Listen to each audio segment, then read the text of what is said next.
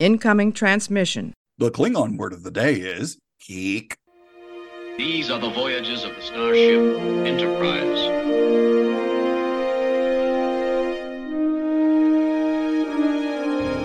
So, this is a huge victory for the good guys.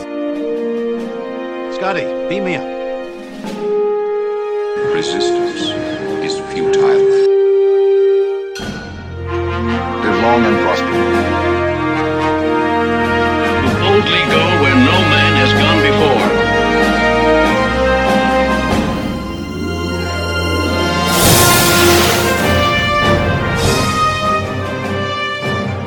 Greetings and welcome to the Computer Resumed podcast, the show covering the entire Star Trek franchise in chronological order for fans new and old. I'm your host, writer-comedian Mr. Todd A. Davis.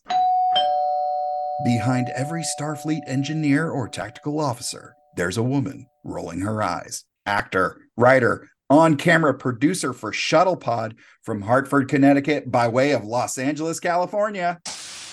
It's Erica LaRose. Yay! Happy to be here. Thank you so much for carving out the time. It's I'm sure you are up to your eyeballs with stuff, yeah? Yeah, we are very busy. Very, very busy. But it's awesome and fun. Oh, that's great. Well, let's not wait. Let's bring in your partner in crime. He might not be the Wizard of Oz, but he's definitely that man behind the curtain. Shuttlepod's off-camera producer, also from the City of Angels. It's Mark Cartier. Yay! Yay for me.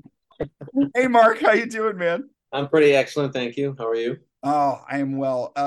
Both of you, thank you so much right here at the top for carving out the time. I know just from looking at the level of production of Shuttlepod Show, you guys are probably up to your eyeballs 24/7, 365, it seems like. Am I in the ballpark? Yeah. It's a job that doesn't stop, especially for him. Yeah. Well, let me ask, let's dive right in. You guys are sort of, behind the scenes of Shuttlepod Show, which is a podcast with Connor Trinneer and Dominic Keating from Star Trek Enterprise, kind of a retrospective, swapping of war stories, sitting with occasional guests from that made appearances on Enterprise. Like, how did you guys become involved in that? And what is your role specifically with the show? Well, that's a good question. So Connor Trinneer has been a good friend of mine for a good while. He's one of my closest friends. So one day while playing pool and having a whiskey, he asked me because I'm a producer, I produce movies. We had actually met when Enterprise was shooting. I was working at Paramount at the time, and he asked some questions about doing a podcast, and I put my pool cue down and I picked up my glass of whiskey and I was like, Connor Trinneer, if you do a podcast, I'm producing it. You do not do a Star Trek podcast without me producing it.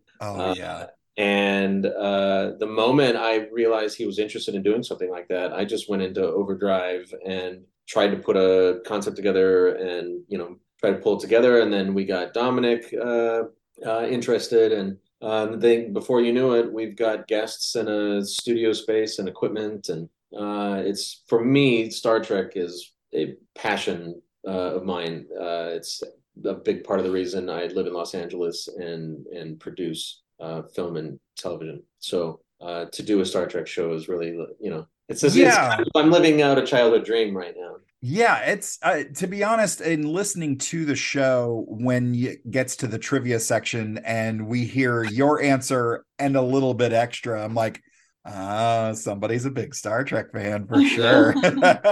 Erica, at what point did you get involved in the production side and wind up taking the role of ringmaster, for lack of a better term, sort of wrangling these big personalities? How'd that come to be? Yeah, well, I don't know when exactly you guys had your pool night, but I was there during pre-production before the first episode. She's been there since even. the very So, early on. yeah. One of Yeah. the first things I said was, it can't just be you and Dominic and me in a room, geeking out on Star Trek. You guys being cool actor types, cool TV stars, and me being like the Star Trek nerd giggling in the corner.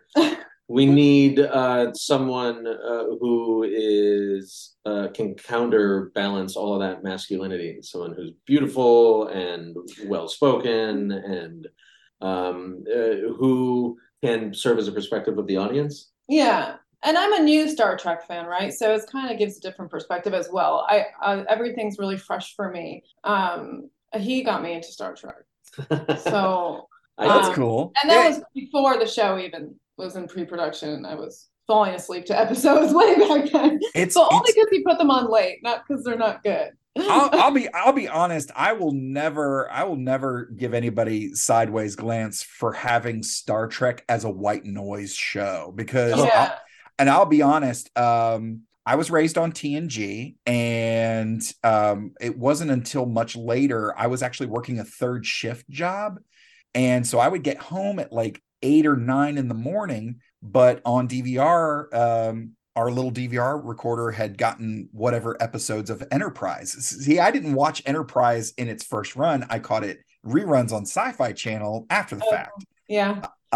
So Enterprise, because I was a fan of Star Trek, but it was just never, I wasn't clued into Enterprise. But once I finally discovered it, I was kind of like, oh, they have pockets, and it's basically a submarine in space, and seeing all this stuff, and I was like, okay, so prequel, got it.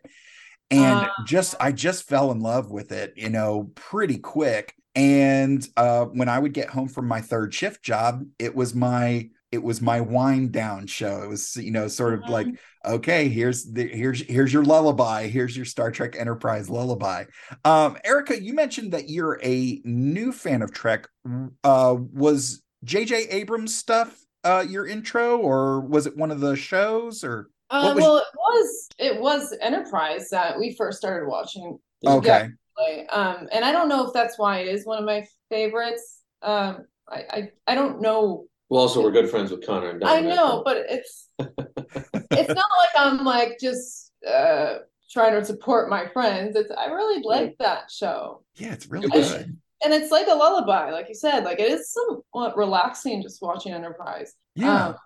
So your show is about reviewing Star Trek in chronological order. Well, when I decided I wanted to introduce her to Star Trek, I had that debate that a lot of Star Trek fans have when they're getting someone else into it.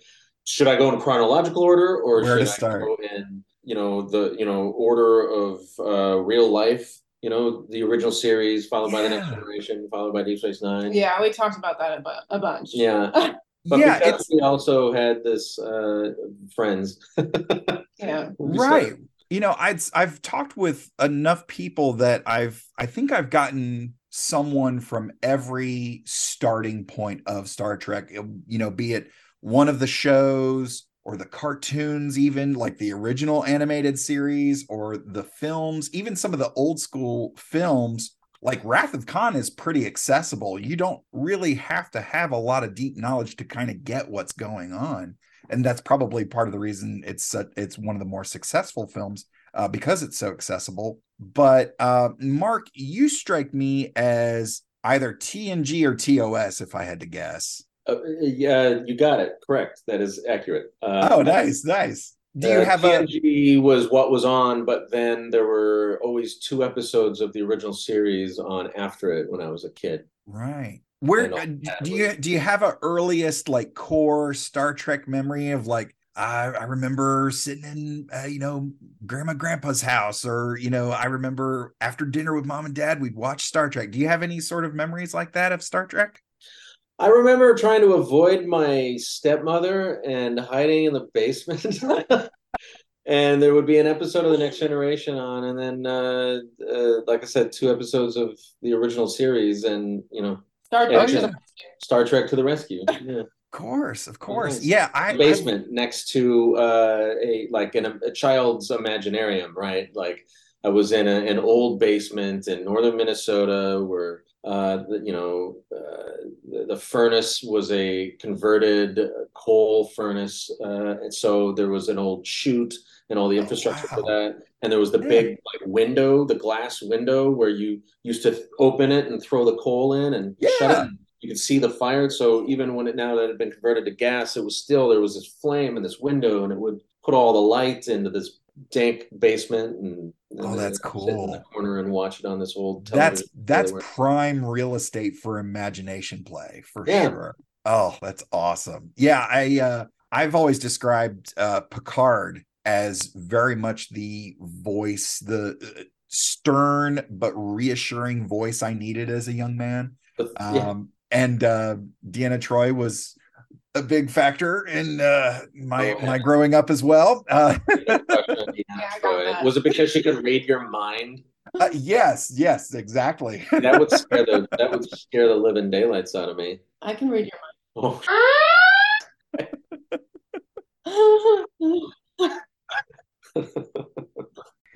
That really caught me off guard. Sorry. So, with Discovery being sort of the beginning of a new chapter of the franchise, do you guys recall seeing that first episode for the first time? It was on CBS All Access back before it was Paramount Plus, but do you guys have some early memories of seeing that for the first time? Well, I remember when Discovery came out, I was still at Paramount. You were? Yeah, because I left at the end of 2015, 14. Okay. When did Discovery come out? I thought it was 2017. 17. Yeah. So okay, it was not still. Yeah. No. But I gotta imagine pre-production was well underway. So I knew about it and all of that, and it was at the time that the streaming services were starting to happen. Like, okay, this is a thing that's going to happen. They're all going to have their own. And I got a CBS All Access pass, like a trial month or something, so that I could. And I remember trying to wait until as many episodes as possible were live before I don't know. I just didn't want to subscribe to another. Anyway, it was a whole rigmarole. I was trying to math the most efficient way to view Discovery. Of course. So I didn't see it when it first came out, like the night it went live, and that really bothered me. You start, and then I didn't actually get to see the rest of the season until like a year later or something. Oh wow, yeah, that's a bit of a pause break for sure. Jeez. Well, I wasn't really interested in CBS, but when Paramount Plus like combined all of the Paramount Television Group and Studios intellectual property, then it was like, okay, I can get behind that. Yeah. To be honest, when I first got CBS All Access, it was I was like, oh well, all the Star Trek stuff is there, great. Yeah. And I like football enough to watch an occasional game. Yeah. So I was like, well, CBS has like a decent selection of NFL as well. Yeah. So I was like, okay, that's pretty cool. And again, I still have the cheap version. I still have the version with commercials. So it's fine for me. But yeah, I'm also in that area of swapping logins with people. You're one of those. Yeah. May have just outed myself. Sorry. Everyone I know is one of those. Right. It's kind of hard not, when you got somebody who's got the, the inside track of like, oh, well, I invested in, this one. I was like, oh, not to out Connor and Dominic, but they are on my Paramount Plus. Oh, really? Yeah. Why isn't it working? Yeah, they're like, I can't find this episode of Deep Space Nine because the Andy Robinson's their next guest. What's going on? Did you change the password or something? Oh, that's funny. That's so funny. Oh man, everyone's offered me their passwords. I'm not out there bugging, so. Now she's bragging. Oh, okay. Saying I'm not. I don't have to ask for it. I don't need to ask for Paramount Plus logins. I've got that well in hand. Well, so let me ask you this, Mark. You mentioned, am I right that you had never seen the short trek that we talked about? Had you watched those at all? I knew that they existed, but I've never watched any of the Trek shorts. To be honest, they I'm kind of brokenhearted that they stopped after, I think there's only like 12 of them. I was like, Oh, I man. thought there was more. I thought they were still doing them. Yeah, as far as I know, I think the first season, there's only like 5 or 6. And I think the second season is roughly about the same amount. And I was always, because I'm on another podcast called Cinema Shock, and we cover genre film history. Oh, so, yeah. So yeah, it's a lot of fun. Yeah, no, it's I great. just produced a movie called Glorious with Barbara Crampton and with J.K. Simmons was in it. It's fantastic. Yeah, Barbara was a producer on it, not in the movie. Nice. But I was also worked on a movie that she was in her previous movie, Jacob's Wife. Nice. Yeah, we just finished our I say just finished, probably about a month ago. We finished our James Cameron series. We covered his entire filmography. That was a lot. Yeah, and thank God you got done with it before Avatar 2 and 3 came out, or you'd have to deal with that living nightmare. Yeah. Well, it's the notes that I sent you are roughly 5, 6, maybe 7 pages, I think. My buddy Justin, who's the film historian on the show, his notes usually come in about 9 to 10 or 11 pages per episode. For the James Cameron series, I think each set of notes was well over 15 pages, and we were just going through a lot of stuff. Yeah, but we just finished James Cameron, and now we're about 2/3 of the way through our Sam Raimi series. So that's that sounds like an awesome one. It's been a lot of fun, especially because James Cameron's stuff's it's cool, it's sci-fi, but it's very like serious, whereas Sam Raimi not so much. Yeah, he's a goof. Yeah, big time. Sounds like a lot of fun. And also, you talking about your script notes here, your episode layout. Yeah, I was very glad to see it because I wanted to compare it to ours. Oh, you know what? I would definitely love to share brain pans about.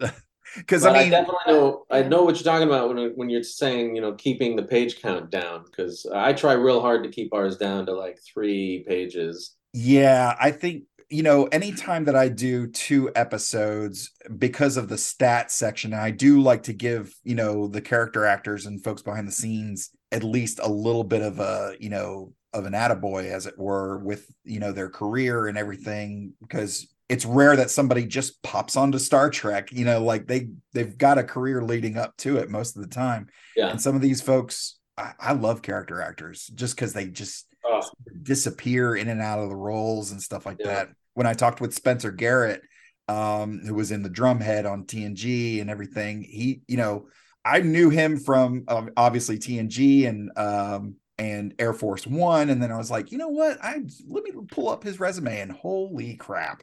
It was just like, oh, everything. So you've just been in everything for the last 35 years. But these episodes are really fascinating because we're getting a lot of new elements that are kind of, I feel like it's what the franchise has been building towards, through the 60s into the 80s and 90s, and even with Enterprise. I feel like all of it has kind of set the stage for this first big chapter in Discovery. We've got, a different perspective in that we're following the first officer. We get some really heavy action right at the top, and right out of the gate. Yeah, and they hit the gas running, and it pretty much doesn't stop until probably the end of episode 2. But this has been fascinating to revisit, and I'm super excited to dive in. But before we get to any more, the Discovery. I'm sorry. Yeah, go ahead. I just get excited. No. No, go for it. Show up in Star Trek Discovery until like the 2nd or 3rd episode. Yeah. What's happening here? Talk about a slow burn. Yeah, it was so good. Yeah, and then just even from a production standpoint of the set decoration, the lighting, the camera techniques, the costumes. Holy crap, the costumes is just hands down. It's just kind of like Paramount double and tripled down on this new chapter of Star Trek. And in my estimation, maybe I'm a bit biased, but it feels like they knocked it out of the park. Yeah, I agree with you. I really like the new Star Trek stuff, all of it. I think, it explores, Picard explores some of the darker, a little more post-apocalyptic future that Star Trek never really got into. The darker side of, the software future, as I call it. Mm-hmm. The 80s was all about the disgusting industrialized future with, ocean walls everywhere and giant smokestack factories everywhere. But then Star Trek was this software version of the future where everything is a park and computers are like apples and they're pretty and they just work and they take care of everything for us. So Picard kind of brings us back into a little bit of that, the terror of space, which I was really pleased to see. Some people aren't fans of it, but I really am enjoying it. And I feel like the big thing with new Trek is that there is a Trek for every mood. It's there's something for everybody, and there's Brave New Worlds. Yeah, Strange New Worlds is you know what? It's so good. It's better. It's really, and I've said this, and I mean this in the most loving way possible. It's better than it has any reason to be. It shouldn't be that good, and it is. So, anyway, well, before we start running away with new Trek, and before we get any deeper into Discovery, let's get to this week's recap. Brought to you in part by our Patreon supporters: Rev J, Jerry Antimano, Cosmic Crit, Kitty B, and David Willett. Spoiler alert. Spoiler alert. Spoiler alert. Dad! Michael, I'm here. It's okay. What is it? It was so scary. It was so scary. Shadow again, huh? Computer aluminum. Illuminate? That's what I said. Make it brighter. Computer illuminate. A young girl's father eases her fear of the dark by telling her a story about a young African girl. In the story, the girl's people fear the dark because of a predatory night beast, but she braves the night and discovers an alien that gifts her new light. The girl uses this to create the stars and grows up to be a warrior queen. Years later, Captain, where are we going? We have no map, and you can't set a course without a star. It's hard to imagine. You've served under me for 7 years. Commander Burnham. I think it is time we talked about you having your own command. 2 to transport.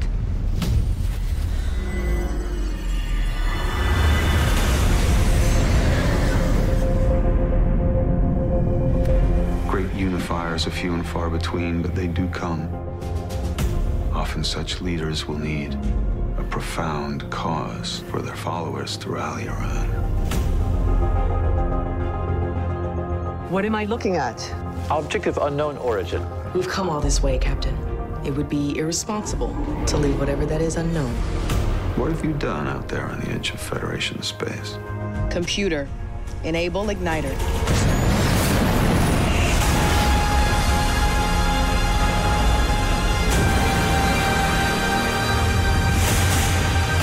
Captain, what signatures detected? Contact Starfleet Command. We have engaged the Klingons.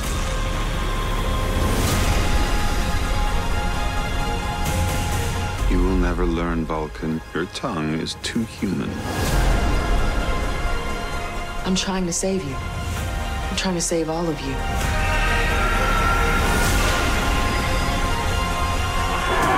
We target its neck, cut off its head. Starfleet doesn't fire first. We have to. My people were biologically determined for one purpose alone, to sense the coming of death. I sense it coming now.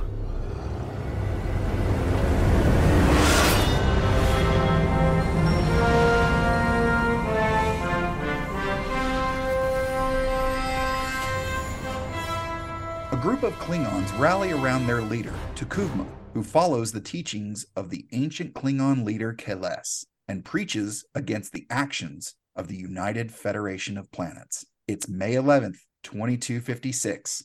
The future!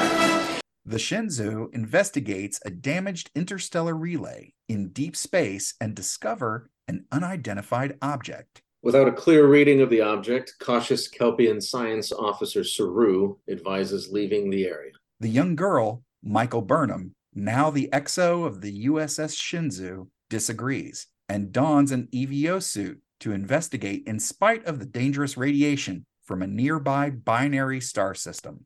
She finds the object to be covered in ancient carvings and guarded by an armed Klingon. When the Klingon attacks, Burnham uses her suit to escape and accidentally kills him.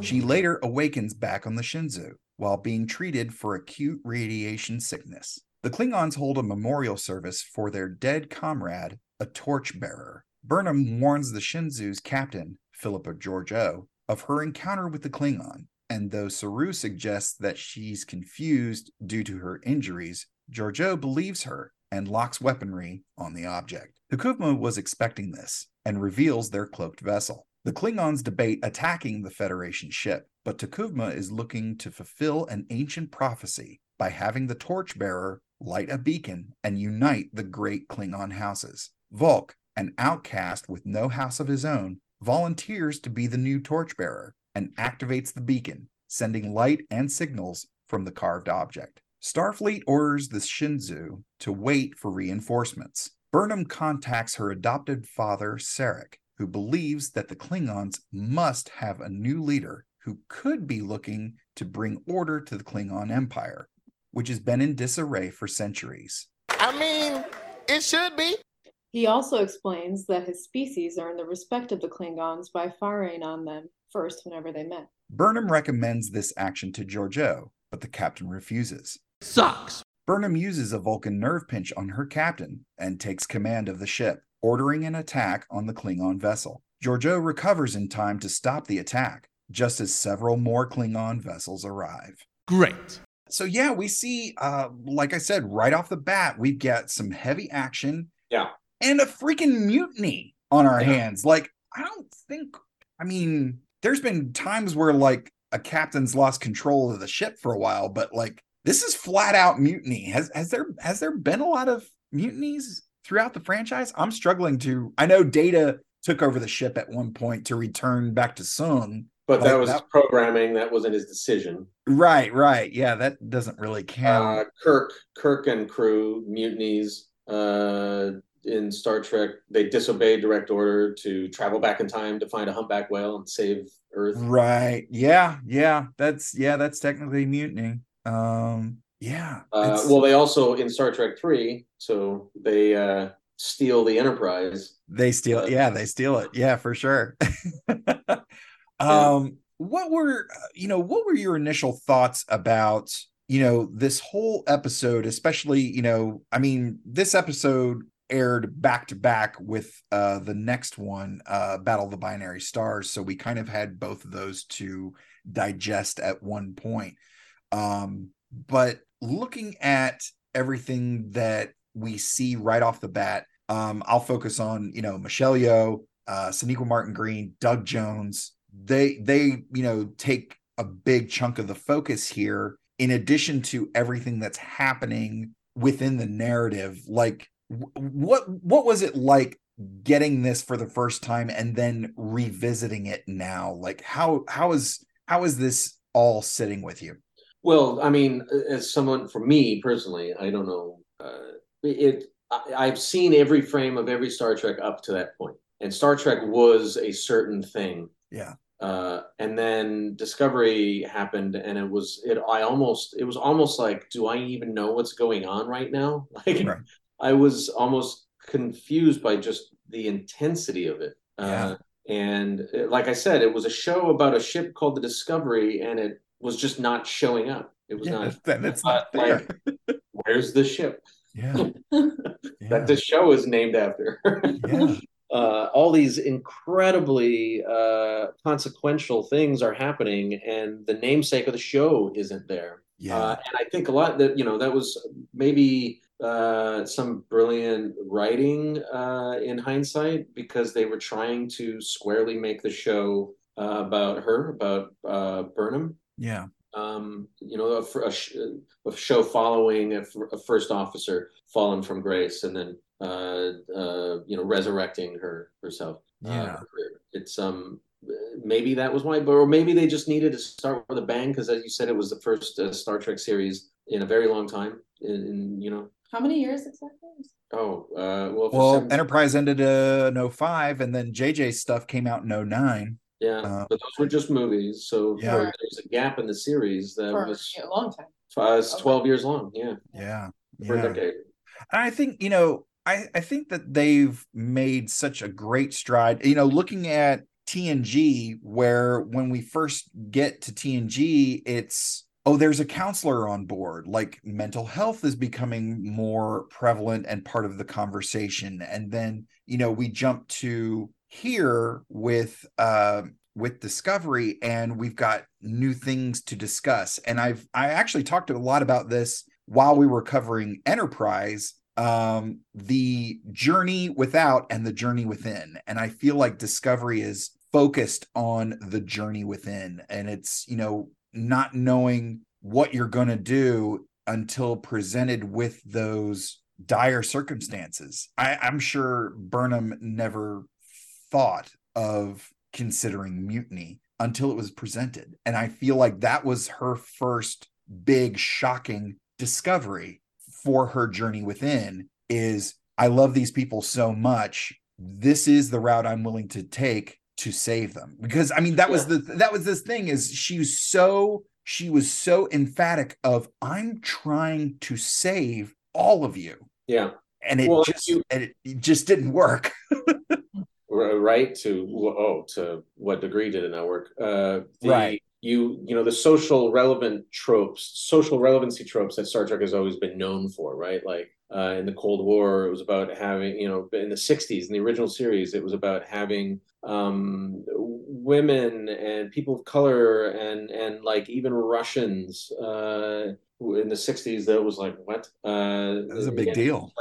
Working together and being team and all in places of leadership, and the first interracial kiss, all that kind of stuff. And the Next Generation, you just mentioned it, Next Generation put a counselor on the bridge of the Enterprise. Mental health was an important thing, and that was socially relevant at the time. One of the things that Burnham herself says when she's disagreeing with the order to do nothing in response to this potential Klingon threat, she, he says to her, the Admiral, what's his face, says something to her along the lines of, you of all people should understand the consequences of, whatever. It's a race, a comment on her race, and being a human raised by Vulcans, and she reminds him, and he kind of just blows her off, but she reminds him that it's not a question of race, it's a question of culture. Yep. And it feels like that it was a very non-soapboxy way to address kind of what I think we're going through culturally now. I think it's very relevant now. Like some of the issues that we face as the world gets smaller and smaller because of technology is the culture clash. Oh yeah. Different cultures just do things different ways, and I don't we confuse very easily those sorts of headbutting or conflict with racism. And I think if we saw it as cultural differences and tried to took an opportunity to understand where the culture's coming from, instead of just shrieking and pointing, we would avoid disastrous outcomes like the Klingon War with the Federation. Yeah. I've said on the show multiple times, and I may end up getting it on a t-shirt. If we stand a chance of reaching the stars, we have to reach sideways first. Yeah. Because nobody gets there alone. Yeah. And, all the things, and and again, here's another thing that's floored me, old school hardcore Trekkers who come to me with like, what's all this preaching about different peoples and stuff like that? And I want to say, have you not been watching Star Trek? This isn't anything new. Yeah, we've always infinite diversity and infinite combinations. Like Spock said that. Yeah. What did you think it meant? Oh man. He just liked Cowboy Kirk and the pretty ladies. Right. What does Dominic call them all the time? Chiffon clad ladies. Yes, something like that. Is that a chiffon? I assume is a garment. Sounds Chiffon.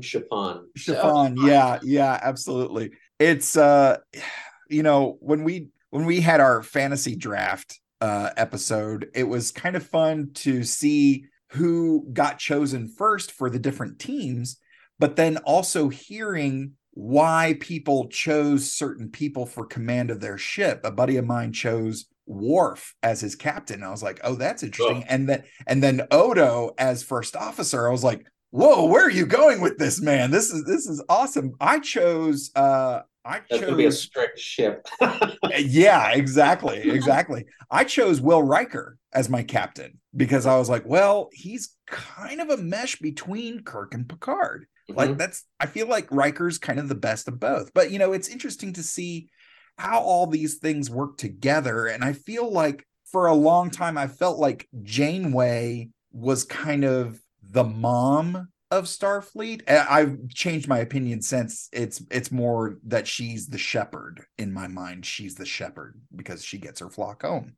But anyways, but I get some really big mom vibes from Michelle Yeoh as Philippa Georgiou. And, I think maybe not with the entire crew, but definitely with Burnham. Yeah, definitely with Burnham.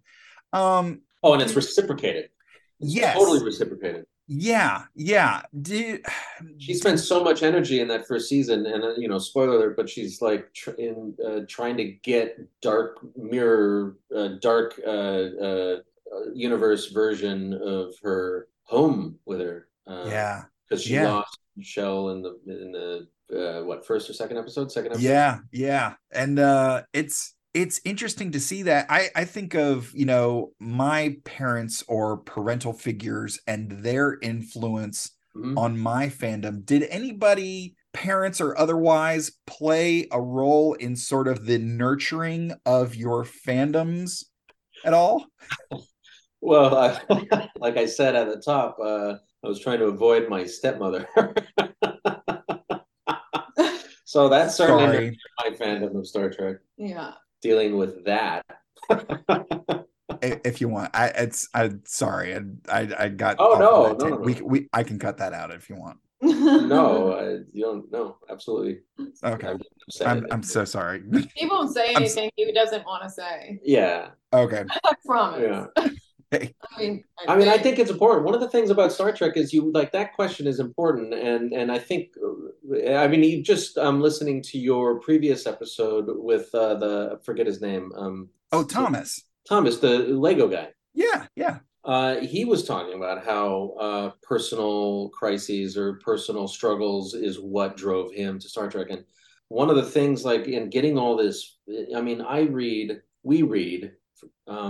Thousands of messages from fans because of Shuttlepod Show, and so many. I had no idea, but Connor and Dominic knew. But we're just learning how many people's lives have been positively affected by Star Trek, and it was especially people who are going through trauma. Yeah.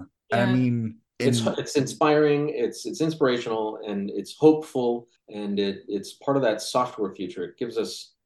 Instead of an apocalyptic view of the future, what can we be if we work together? And respect each other. That's always been so important. Yeah, absolutely. I've spoken a number of times about my father who served in Vietnam. Yeah. So any sort of reprieve from the chaos of the house that I found amongst the crew of the Enterprise D, was always great for me growing up. And the wife and I went to Dragon Con this past summer, and we heard a very sweet story of this father who was introduced to Star Trek by his father.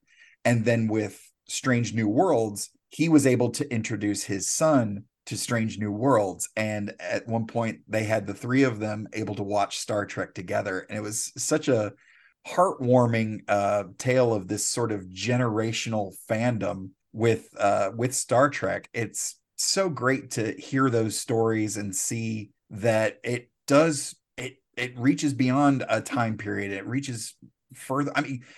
we're coming up on 60 years of Star Trek. Like it's absolutely crazy. Absolutely crazy. I think that's an excellent question, by the way. Can you hear my stomach growling? No. My stomach is it's growling. not stopping. I haven't eaten.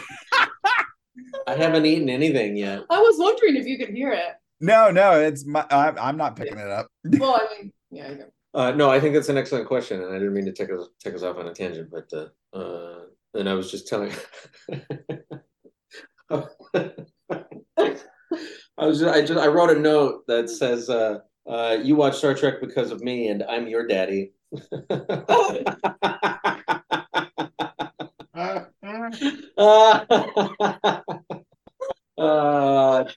That's pretty great. I've tried to see if my wife would be into the whole daddy thing. Oh, it's a weird thing. You Yeah. have to either be into it or not. Yeah. And that's what I mean by it's a weird thing. You're into it or you're not. I don't mean. Yeah, and I've joked with her about it, a couple times, and you can just see her just. You pulled a "Who's your daddy"? Yeah. Yeah. Maybe not so much. Yeah, no, it's okay. Maybe find something else she likes. Oh, yeah. We found our groove for sure. And what group would that be? Oh no, the interview goes the other direction. I see. I'm glad you asked.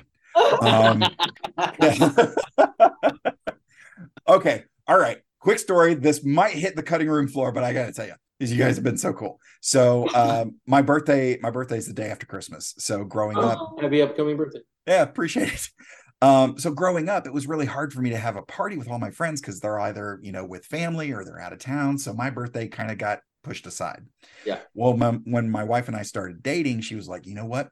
I'm going to change all that. And I'm also a big Star Wars fan and everything. So when I came home from my third shift job on my birthday, she was like, all right, let's go to the movies and everything. I was just, okay, yeah. And we went to the movies. We came home. By that point, I am tired. So I crash on the couch hard. And a few hours later, she's, gently shaking me by my shoulder and said, honey, it's, happy birthday.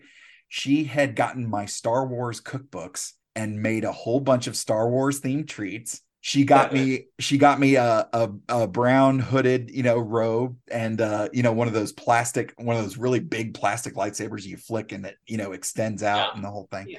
She goes, I've invited all your friends over. We're going to watch the movies. We're going to eat and just have a big old time. And we did that. And it was so great. I was just like, oh, we're going to be together forever. And yeah, it's really sweet. So the night goes on. A few people, okay, well, it's getting late. Got to run. Okay. Appreciate you stopping by.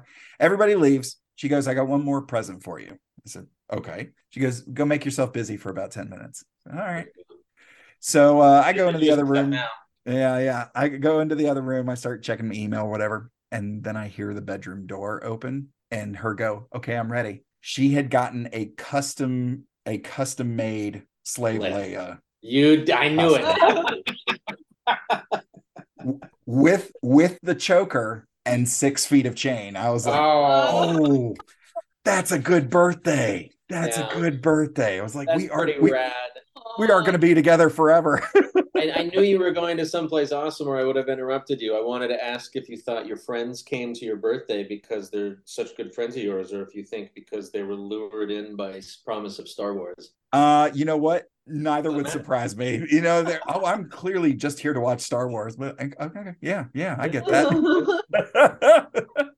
But anyways, yeah, these we're gonna be together forever. Yeah, we are. We're gonna be together forever. But yeah, it's such a fun thing to dive into, this story set amongst the stars and this new chapter, letting it be that true reflection of who we are and who we are as a society and how far we've come, how much further we have to go. And I think they even touched on that in that first episode of Strange New Worlds, where Pike beams into the middle of this argument and goes, hey, we've been here. Let me show you a couple clips from CNN of how bad it can really get. And, I just think that this, with this being that first new step in this version of Trek, I think this really just sets the stage for all the way to now with where we're at with New Trek. And but it also really tied in a lot of stuff that was set forth in the shows that came before and with Enterprise, because there towards the end of season 4, we've got some interactions with the Klingons where they lose their ridges. And we see that version of the Klingons show up again in TOS. Mm-hmm. But the versions that we've got here was everyone that wasn't affected by those episodes in Enterprise. So it's such an interesting track to watch from Enterprise into Discovery and eventually into TOS. And what a fan thing, or for the writers who have to have been fans of the show. Yeah. Because like the idea of doing things for your fans, it's like, okay, yeah, that happens. That's your audience. But something like fixing the fact that Klingons look like humans with paint in the 60s. Uh-huh. And then in the Next Generation, because of the motion pictures, they had ridges.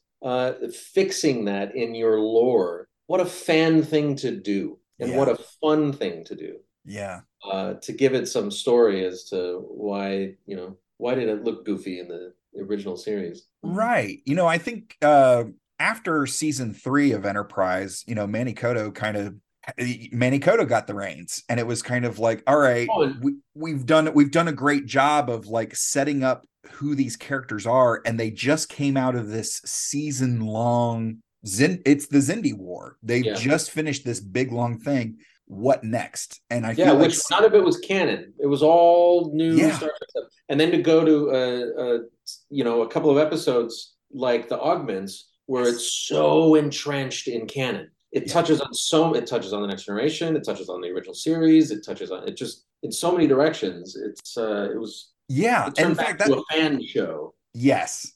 That was a fun thing that I figured out was, okay, honestly, with the 3-part series featuring Brent Spiner there on Enterprise, that kind of makes a complete circle, because you get Brent Spiner on Enterprise, which leads to the Space Seed, which leads to Wrath of Khan, and eventually TNG with the introduction of Data, and he makes it back to his dad. And then in Picard, we see them go back in time, and it's revealed that, the Sungs had plans for the Augments, and it kind of completes this full circle. And that's, like you said, just such a great fan thing to do, to connect all of those things over multiple shows, over multiple decades. It's really, really great. I wasn't such a fan of these intentionally sexy augment outfits. Yeah. Shirts were all ripped. Ripped very specifically. Really specifically to be sexy. Yeah. Yeah, I've been abandoned on a planet. It's like, no. No, you manufactured those. Like, come on. Yeah, made those to look sexy. Yeah. Well, it's because I think that was a discussion with whoever I had that was a guest on for those episodes, was like, is it because they are just super strong and are ripping out of their clothes like Rulu Ferrigno? Like, is that the vibe we're supposed to get from them? Or are they just working and fighting and just doing stuff so hard that no clothes can contain them? Like, what is going on with the rips in the clothing? I don't get it. But yeah, sex sells, right? Yeah. Yeah. Enterprise was trying to be sexy Star Trek for sure. Right. Yeah, there was a lot of that, and it seemed like every version of Star Trek, again, from the narrative that we see on scene and on screen, and then you hear stuff going on behind the scenes of kind of like, okay, this is where they had to. Somebody said, hey, it's got to be sexy. Yeah. All right. Sexy bedraggled clothing. I mean, you go as sexy angel or sexy kitty cat to Halloween, so same thing. I was close. I was very close this year. This year to sexy kitty cat. It was a cute / sexy kitten. Well, it was cute because I was going to go as a ball of yarn. Yeah, we're gonna that's perfect. That's so great. Yeah. I was just gonna wrap him up. That'd be awesome. That'd be so great. I'll make it sexy though. I'll leave faces were. Yeah. The wife and can hang out. Yeah, of course. Yeah, get the Ricardo Montalban cleavage of just like how are his pecs that perky? Like, woo. Well, after I got the costume, I was like, oh man, we should have gone as Star Trek characters. What was I thinking? Yeah. I've tried to convince the wife because I was like, hey, just you can throw on a solid colored dress, pull your hair up in a bun, and you're from TOS. She's like, perfect. I'm not doing it. I was like, what if it was a black dress and you could be from Section 31? She's like, oh, I don't know what that is. I'm like, okay, all right, fine, whatever. That's awesome. Yeah, she's great. I'll convince her. I'll convince her one of these days to don a costume. Yeah, you will. I'll do it for you. I mean, your birthday party was a good example. We've done Star Wars. We did a Batman one. Oh, she and I went 1 year as Joker and Harley Quinn for fun. You were cool. Harley Quinn, I suppose? No. She looks way better in the dress than I do. But she did the black and red. She even separated her lipstick, like black, red, and then black and red on this. Was she in the she had the t-shirt thing. She had her own take. She kind of had like a tutu and tall socks, but then she had like the big orange Arkham Asylum prison uniform, and I was like, that's pretty cool, because I think she rocked like a bustier underneath it, but she had it closed and all that. I had my head shaved at the time. Oof. So I did a bunch of green in my beard, and then I dipped my hands in white paint and then just kind of smeared it back over my head so it looked, and I did like black lines like a football player would have, like underneath my eyes, and then I just dipped my hand in some red paint and smeared it up one side so I had like a half smile. It was kind of creepy looking. And I also had a Death of Superman t-shirt, so I had the Super S, but it was all bloody. I was like, it worked. It looked good. I assume you posted those on the internet. Yeah, I think yes, I did. I posted those on my Instagram. I'll shoot them to you later, because I'm pretty proud of that one.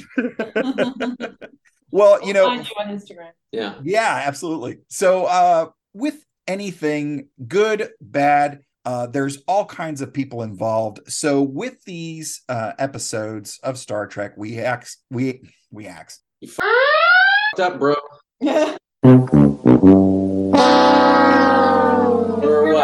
what, an hour and a half into this, and I knew you were gonna fuck up. So we ask the question we do every week: who do we blame? So the girl who made the stars, I'm going to start with the guest star, Mr. Kenrick Green as Mike Burnham. He has a short resume here. I'm just going to hit some of the highlights. His first credit was They're Just My Friends from 2006, but then he got his first TV credit, Evil Eye. It's season 1, episode 8. That was in 2012. And then he did 26 episodes of The Walking Dead, starting with season 6, episode 1 in 2015. And then his first appearance in the franchise was in Discovery, but it was in season 2, episode 11, Perpetual Infinity. And so I have a feeling with Enterprise, we kept seeing a lot of folks pop up from Quantum Leap and a couple of other key shows. I have a feeling The Walking Dead is going to be a big reoccurring pull for some fun actors here. Well, that's a game that I used to play with some of my producing colleagues. Anytime we'd find out that a casting director we knew was announced on some project, we would guess who the cast would be given. Of course. Yes. Yeah, you can tell who's going to be in an episode of anything once you figure out who the casting director is. That's so fun. Oh, that's great. Well, The Girl Who Made the Stars was directed by Olatunde Osunsami. I think I was looking at it, and it's such a unique name. You don't see that name very often. I think I met her I think she pitched something. She had just won some award. Yeah, I saw that they got started with their writing, directing, and editing this short, It's Hot, from 2000. Yeah. I couldn't find that because I was like, I really wanted to see what that was about. but couldn't come across it anywhere. I'm super curious about it because I think it involves their family back in Uganda, or there's so much, and I've taken too many shots to the head to remember everything. But yeah, stand-up comedian. I'm always getting hit in the head. Yeah, exactly. That's there's a reason I keep a set list on the stool when I go and perform. But yeah, there's they also directed and co-wrote some low-budget horror films, The Cavern in 2005 and The Fourth Kind in 2009 with collaborator Terry Lee Robbins. And then starting in 2015, they worked on a bunch of genre television, like 6 episodes of Falling Skies, Under the Dome, Extent, Last Ship, Minority Report. If you've listened to this show before, you know I love Philip K. Dick and especially Minority Report. In 2016, they did episodes of Sleepy Hollow, DC's Legends of Tomorrow, Blind Spot, featuring Marvel's Jamie Alexander, Critical Role's Ashley Johnson, and Picard's Michelle Hurd. And then in 2017, they would also get some episodes of Gotham, Colony, Bates Motel, and the first appearance in the franchise, Star Trek Discovery, Season 1, Episode 4, The Butcher's Knife Cares Not for the Lamb's Cry. And then The Girl Who Made the Stars was written by Brandon Schultz. I actually wrote a tweet out to Brandon Schultz to get some clarification about the timeline of his background, and he was very kind to answer me back. So quick shout out to Brandon Schultz, the writer of The Girl Who Made the Stars. Thank you so much for taking the time and answering some of my questions. But Brandon Schultz comes from a Hollywood family. His mom is Gloria Schultz, aka Lauren Jones, who played Raheem's mom in Juice back in 1992. His dad is director Michael Schultz, and you might not know the name, but he's got a couple of credits that you may have heard of. Sgt. Pepper's Lonely Hearts Club Band from 1978. The sequel to Steve Martin's The Jerk, titled The Jerk 2. That was a 1984 TV movie. And then Michael Schultz actually directed Deep Space Nine's Nana Visitor in the TV movie of The Spirit. That was back in 1987. He also did an episode. Our next guest, or the one. Oh, really? Yeah. She, you know, you heard it here first. Yay!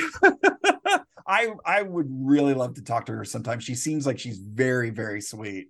Yeah, she's fantastic. He would also do 6 episodes and 5 TV movies involving young Indiana Jones. Did you guys ever watch any of the young Indiana Jones stuff back in the day? Yeah. I didn't get into it. I was a big fan of Indiana Jones. In fact, last Christmas, I found one of those wooden pyramid safe puzzles, and I got it for my wife and put a bunch of jewelry inside of it, locked it up, sealed it up, and then the clues I actually gave her in a notebook, but I structured them as if they were Indiana Jones's journal. So I had like little cutouts of different paintings and different clues and all that stuff. Yeah. And she opened it up and read it. She's like, Dr. Henry Jones Jr., who is that? And I was like, oh, I gave you a gift for me. Henry. The dog's name was Indiana. Yeah.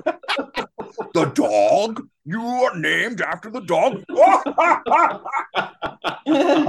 Oh, so good.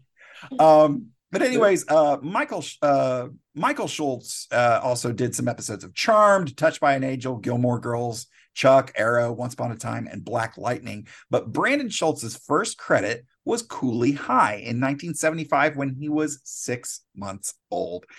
Cooley High was directed by Michael Schultz, and the casting director was his mom, Gloria. 10 years later, he would do The Last Dragon in 1985, again, under the direction of his father, and this time dialect coach, Gloria Schultz. Then he would graduate from Morehouse College, just down the road from here in Atlanta. And through the 90s and into the early 2000s, he would work in various departments on various projects until he was the writer and producer of a little animated short, Blade Bloodthirsty. That's Blade from Marvel Comics. And in fact, Bloodthirsty, I believe, is a special feature on the Blade Trinity DVD. And then he would also go on and write and produce the 2009 web series Blockheads. And then The Vulcan Hello is his first appearance in the franchise. And speaking of The Vulcan Hello, the teleplay was written by Akiva Goldsman, whose first credit writing was The Client in 1994, directed by Joel Schumacher, starring Susan Sarandon and Tommy Lee Jones. This was followed by Batman Forever, Time to Kill, Batman and Robin, Lost in Space, A Beautiful Mind, which got him an Oscar and a Golden Globe. And along with Cinderella Man in 2005, he has gotten 2 nominations for BAFTAs. And then after turning in scripts for Da Vinci Code and Angels and Demons, he would do 19 episodes of J.J. Abrams' Fringe from 2009 to 2012. And then half a dozen screenplays later, this is his first appearance in the timeline. And the story was also done with Brian Fuller, whose first credit, this is one of those rare things, first credit was Star Trek, but it was a couple of episodes of Deep Space Nine, specifically season 5, episode 11, The Darkness and the Light from 1997. And then that same year, season 5, episode 24, Empok Nor. Both of those were directed by Mike Vahar, who actually did quite a bit of directing on Star Trek Enterprise. And the story was also done by Alex Kurtzman, who started off on some Sam Raimi productions, Hercules, Xena, Jack of All Trades. And then he got into the Bad Robot game with 10 episodes of Alias. And the early aughts brought his first theatrical endeavors with The Island, directed by Michael Bay. You got, I didn't want to say her name wrong, but someone that I've worked with for years who was a student of my writing partner and worked for me, Rebecca Resnick, is Akiva Goldsmith's development executive now. Really? Yeah, so my writing partner and I have 2 projects set up with him and his company, but Star Trek has sort of taken over his life so much. Oh, There's yeah. a show about a lawyer set up at Fox. I actually used to work at a law firm, so I'm always curious about the interlegal workings and some of the contract law that's involved with. My writing partner is an entertainment lawyer. He went to law school and then he went into motion picture development. Wow. That's how we met 22 years ago at Paramount. Oh, that's wild. So he's always talking about the lawyer, all that shit too. That's why we work together. I'm talented and you are a lawyer. Yep. Boy. Lawyers can be talented. Sure. It's just not in Shane's case. Yeah. Shane.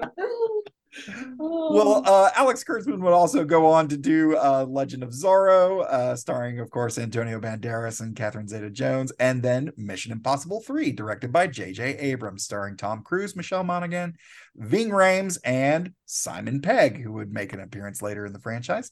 And then another film, Transformers, in 2007, directed by Michael Bay. And then his first appearance in the franchise is J.J.'s 2009 Star Trek. And then the episode was directed by David Semmel. Yeah, I'm sorry to stop you again, but it's yeah. I have stories about every one of these names that are in the Vulcan Hello list. I have stories about everyone. Yeah, let's start at the top. What do you got? Well, we could do a whole episode on. It's just I've worked with Ethan Phillips, obviously. Then there's the Star Trek connection. Antonio Banderas, Catherine Zeta-Jones. I've got the best Michael Bay story of all time was told by Sean Connery at the sushi restaurant out in Malibu, the fancy one. Yeah, Nobu. Oh my God! If you've got a decent Sean Connery impression, I think you kind of have to do the story on the podcast. Oh, I don't know. You said that we can't use foul language. We have to minimize it. So that's fair. We'll save it for the post show. We'll save that one. All you got to do is the SNL guy, the Jeopardy. Will Ferrell used to host Jeopardy on.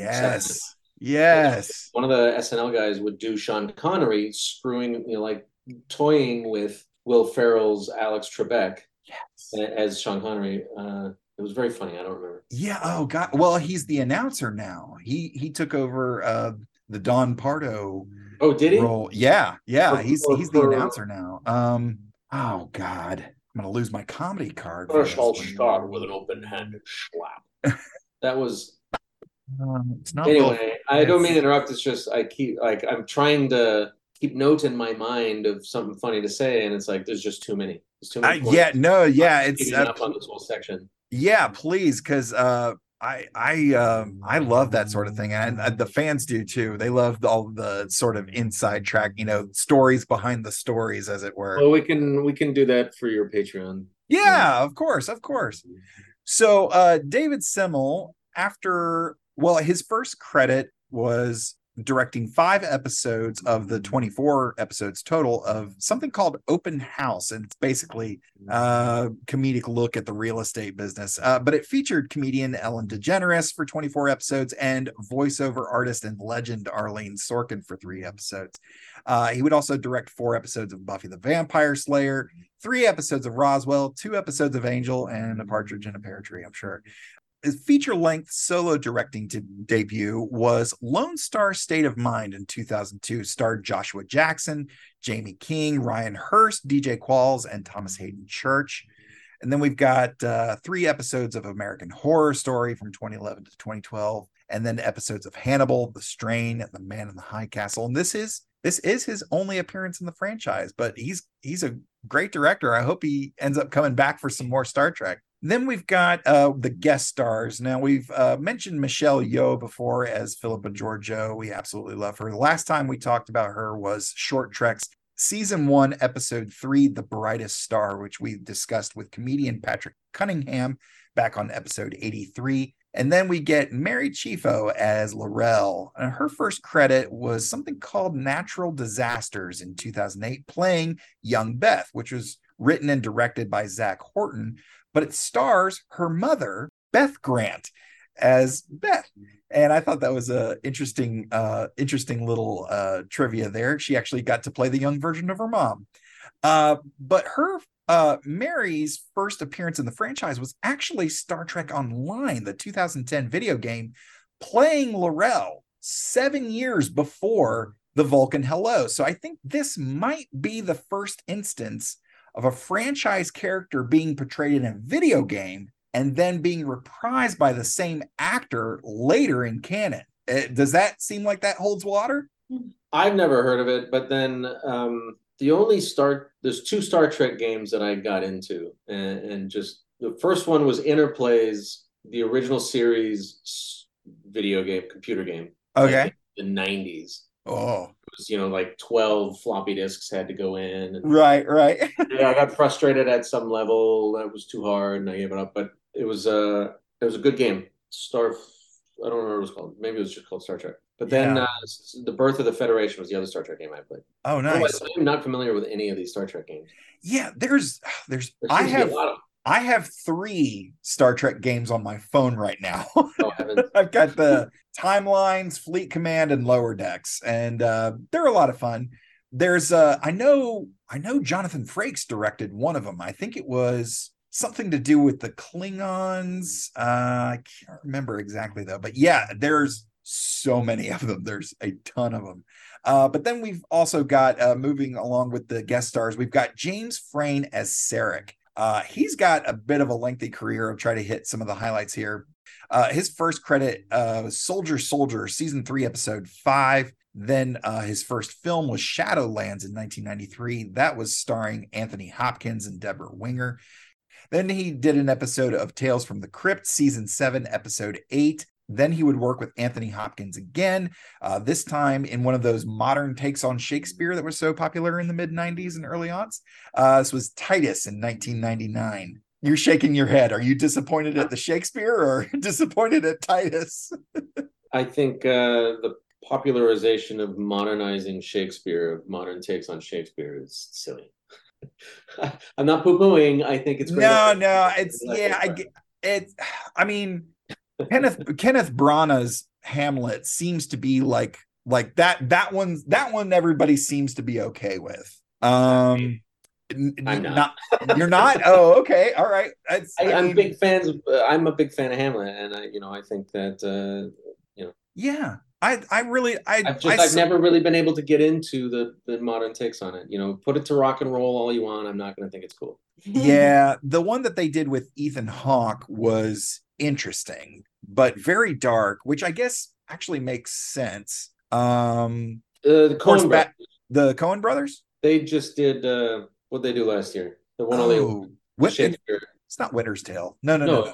It was come on, it's the play, the Scottish play. Oh, Macbeth. Macbeth, I'm a moron. Knock on wood, I'm not supposed to say that. Oh, it's so good. It was so good. That was Fassbender. Is that the one? Mike Fassbender. Yeah. I did. I don't think I finished that. But I did see some of it. It's cool. And Frances McDormand. Oh yeah. I mean, Baz Luhrmann with his Romeo and Juliet. Stop trying to be cool, Baz. It is definitely a slice of the 90s for sure.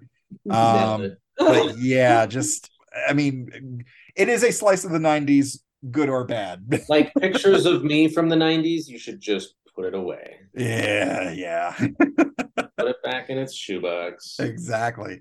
Well, after Titus, he would go on to do The Count of Monte Cristo in 2002. That stars a pre-Passion of the Christ Jim Caviezel, a post-Memento Guy Pearce, a pre-Community Luis Guzman, and a pre-Man of Steel Henry Cavill. Henry Cavill looks like he's about 15 or 16 there. He looks like an absolute baby. He would also go and guest star in 2 episodes of Fringe, 8 episodes of True Blood. He had a small role in Tron Legacy in 2010, 10 episodes of The Cape. He was in The Lone Ranger, the 2013 movie, and then 8 episodes of Grimm, 1 episode of Sleepy Hollow, 2 episodes of Agent Carter. Agent Carter doesn't get as much love as it should. That was a really great show and ended before its time. 21 episodes of Gotham from 2015 to 2016, and 8 episodes of Orphan Black. And this is his first appearance in the franchise. And then we've got Mr. Malik Pancali, I believe it's pronounced. It's either Pancali or Panchali. Do you know? I don't. No, I don't know. I would have guessed Pancali. Yeah, I think I'm going to go with Pancali. Internet, correct me. He appears here as CMO Dr. Anton Nabu. He started off with USA High season 1, episode 50, Jackson Moves Out, and then an episode of Felicity, which of course was co-created by J.J. Abrams. Then he did 27 episodes of Weeds, role Sanjay, which he would reprise with 57 episodes of Sanjay and Craig. That was starting in 2013. He did 62 episodes of 30 Rock starting in 2006 as Jonathan. I absolutely loved 30 Rock, and he had a bunch of really great bits playing off of Alec Baldwin there. I really enjoyed that. He was Alec Baldwin's assistant, right? Yeah. This is that he just treated like crap. We're gonna go together. Yeah. Then he would go on and do 112 episodes of Phineas and Ferb, 22 episodes of the short-lived Whitney series starting in 2011. And then this is his only appearance in the franchise. I'm not sure if it's implied that he died in the episode or we just don't see him anymore. I'm not sure, but I would like to see him. Well, I guess we wouldn't see him pop back up in Discovery. He'd have to resurface in probably Strange New Worlds if he was going to come on. Rotten Tomatoes actually reported 100% approval rating at one point. 8 point of this episode, really? Yeah, for the Vulcan Hello. Yeah. Wow. Maureen, that's deserved too. It's one of the best Star Trek episodes, I think. Yeah, really, really solid. Maureen Ryan of Variety gave some muted praise, saying the series, quote, has yet to prove itself a worthy successor to Next Gen or Deep Space Nine, but there are reasons to hope that Discovery will be a promising addition to the Trek canon. And I think, 5 years later, we see, yeah, it absolutely is. At Vox, Emily Vanderwerf also gave a very positive review, feeling that the episodes had all the strengths and flaws of classic Trek, praised Burnham as the protagonist. The best thing about her is that she does stuff. She gets into trouble, breaks rules, violates Starfleet protocol. She has emotions that get the best of her, even as she knows they shouldn't. She is, in other words, very human, end quote. Yeah, I feel like we're on board with Burnham from the word go. And that's another reason I wanted to show The Girl Who Made the Stars as the cold open for the Vulcan Hello, so that we kind of get that very first glimpse of our main protagonist and her interactions regarding the world beyond her own, as brought to her by her father with this story of this young girl in Africa. It's such a great character moment and a really sweet moment between a father and a daughter, and I really love it. And then to see her get thrust into some heavy trauma like right off the bat in season 1, I feel like just pulls the audience in, whether you were ready for it or not. But anyways, Patrick Cooley of Cleveland.com called the series a bitter disappointment, citing bad dialogue, poor storytelling, and bewilderingly stupid characters. I think Mr. Cooley might need a nap. Yeah, Patrick Cooley can cool down. Yeah, geez Louise. I mean, don't get me wrong, everyone's entitled to their opinion, but like, what episode were you watching?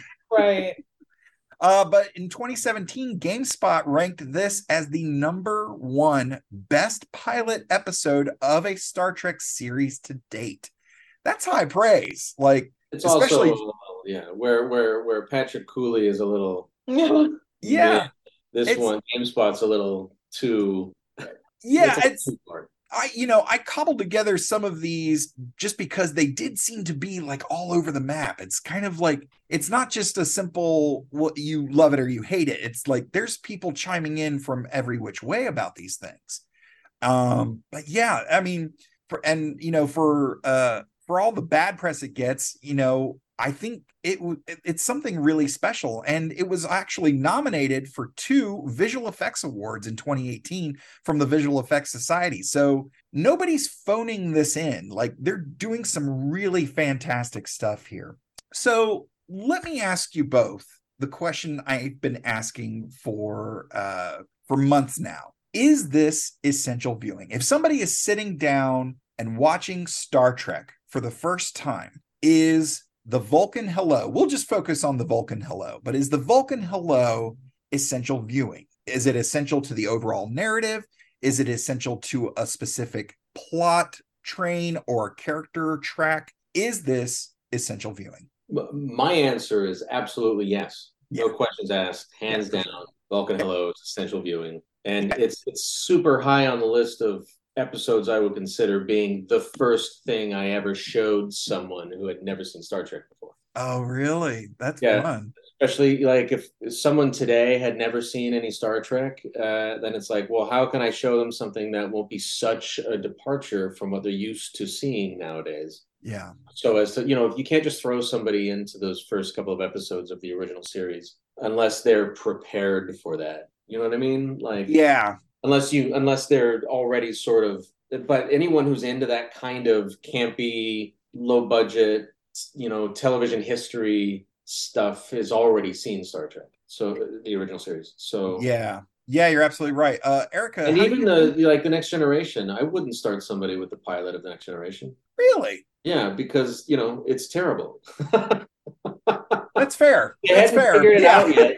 First season of the Next Generation, they had not figured out anything yet. No, it wasn't until season 2 where it's like, okay, they're fixing some issues, and then season 3, it's like they put on their big boy pants, and suddenly they were an amazing show. Very true. In fact, I would say the first good episode of the Next Generation is the episode where Q prematurely introduces the Enterprise to the Borg. Yeah, and the first time we see the Borg, that is the first really great The Next Generation episode. Yeah, I think that tracks, because I always have to remind people, like, watch Encounter at Farpoint again. Picard's a jerk. He's a jerk from the word go. There's a military thing going on. You can feel some of that stilted writing from the late 60s, early 70s still there. Like, I mean, they fixed it quick. Yeah. I think there was some miscast going on. It sounds, this podcast, and this should be a compliment, not an insult, probably will sound better to the viewers than, or the listeners of it, than that first year of the Next Generation. And the Next Generation was on television. I will absolutely take that as a compliment. Thank you. Erica, Erica, what about you?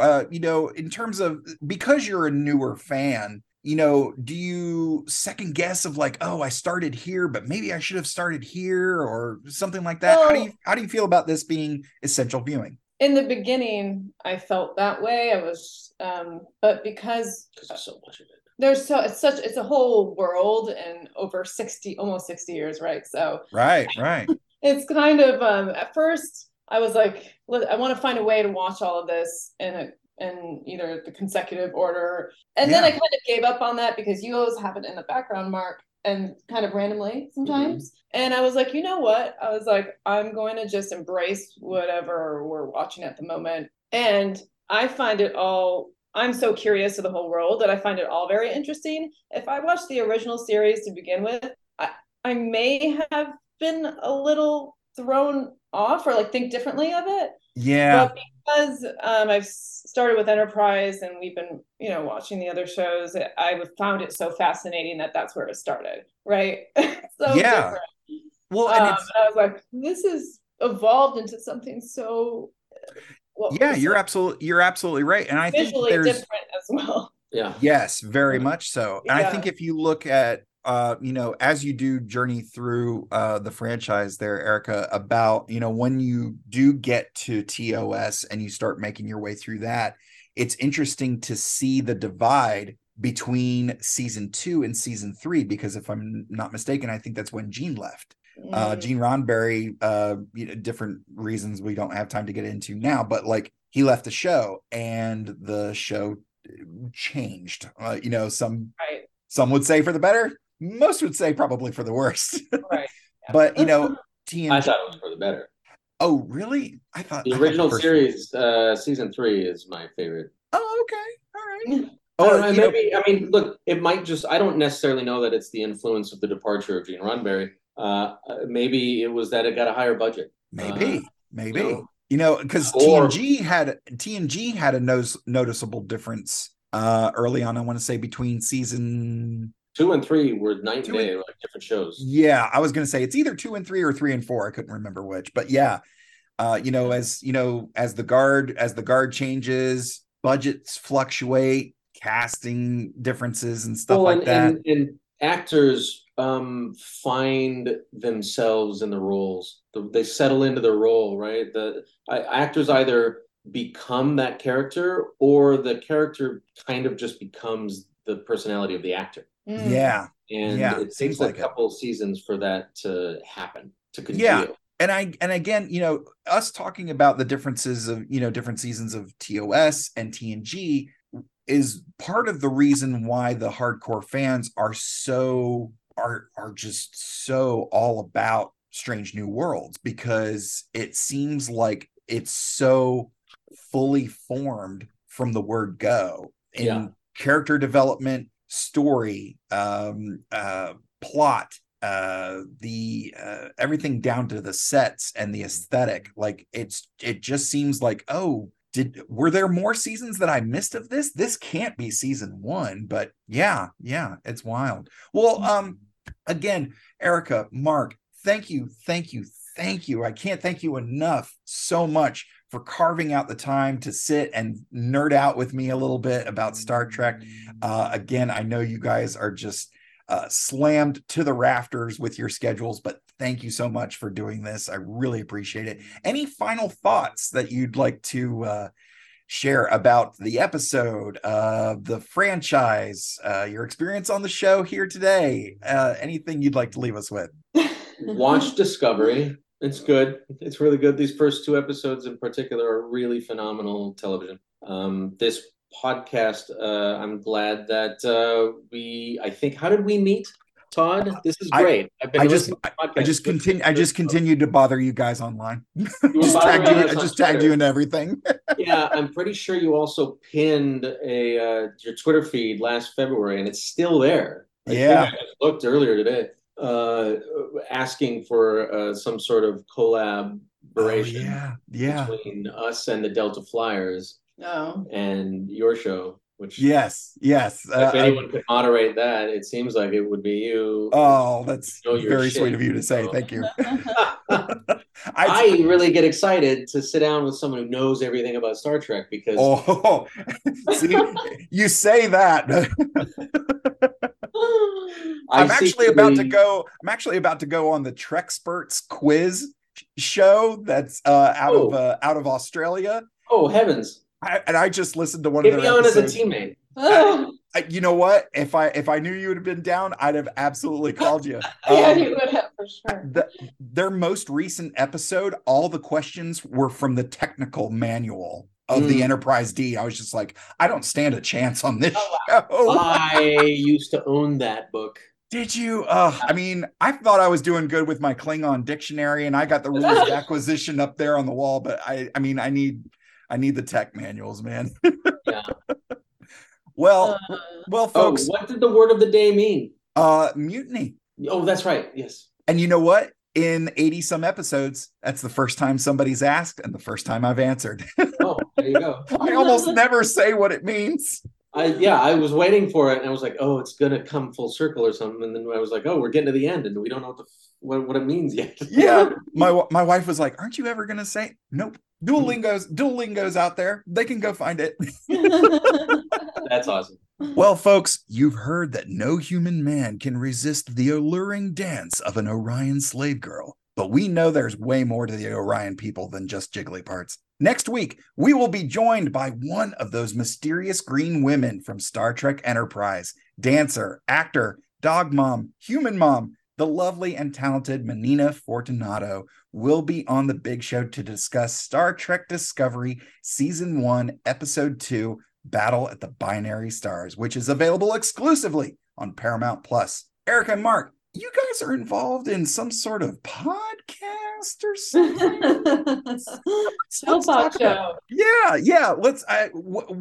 What can you say? What is in store for folks? Because you guys are just starting up your new season, correct? Correct. Yep. Yes, can you tease some stuff about what we may see or hear in Shuttlepod Show this season? We have a lot of great guests coming. That's very per usual. And we're going. I don't know when this broadcast or goes live, but Walter Koenig is our first guest of season 2. Oh wow! November 27th. Yeah. So next Sunday, a week from it's Thanksgiving this week. So it's Thanksgiving weekend, Thanksgiving Sunday. Yes. And that's going to be followed and every Sunday our episodes go live. And the following week will be Andy Robinson from Deep Space Nine, played Garrick. Then we'll have Nicole DeBoer, also from Deep Space Nine, who played Dax. Ezra Dax. And then we've got a whole list of people following that. Looking at them right now. Yeah.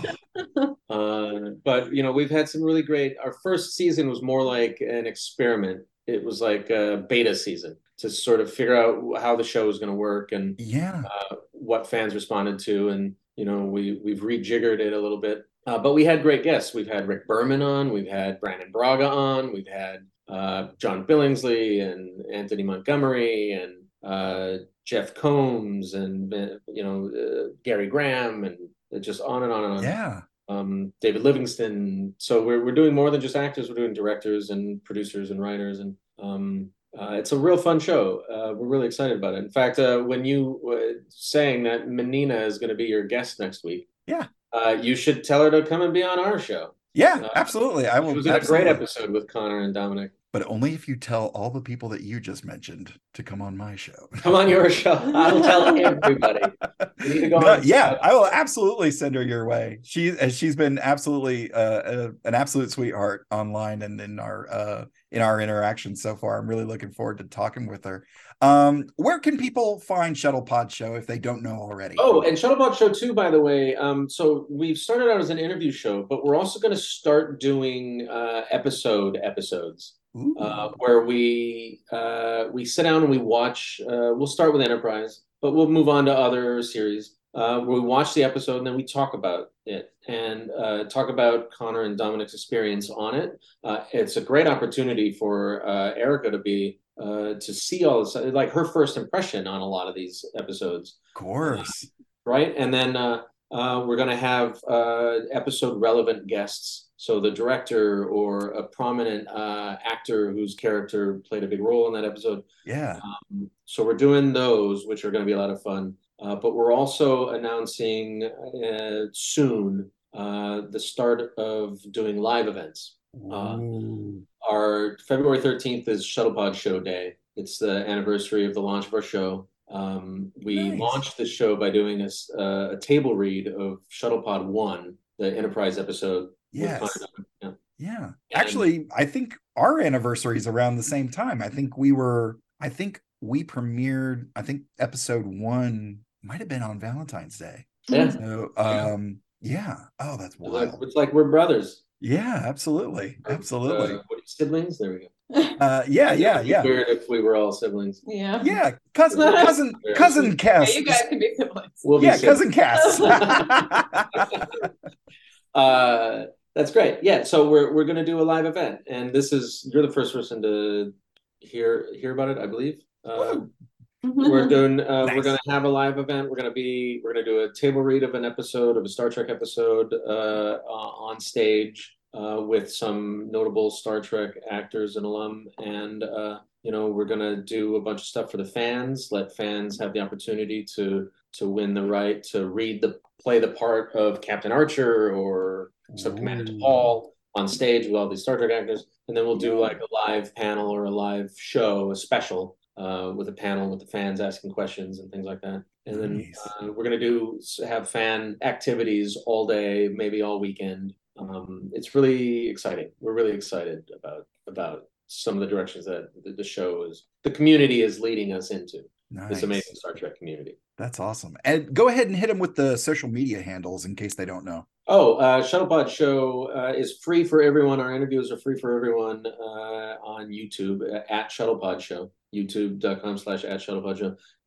And we've got a lot of premium stuff for Patreon. You just find us Shuttlepod Show on Patreon, and all of our social media handles, Twitter, Instagram, Facebook, it's just at Shuttlepod Show. And I am at Mr. Todd A. Davis on all of the socials. From all of us at the Computer Resume podcast, thank you so much for listening, and I'll see you in 10 Forward.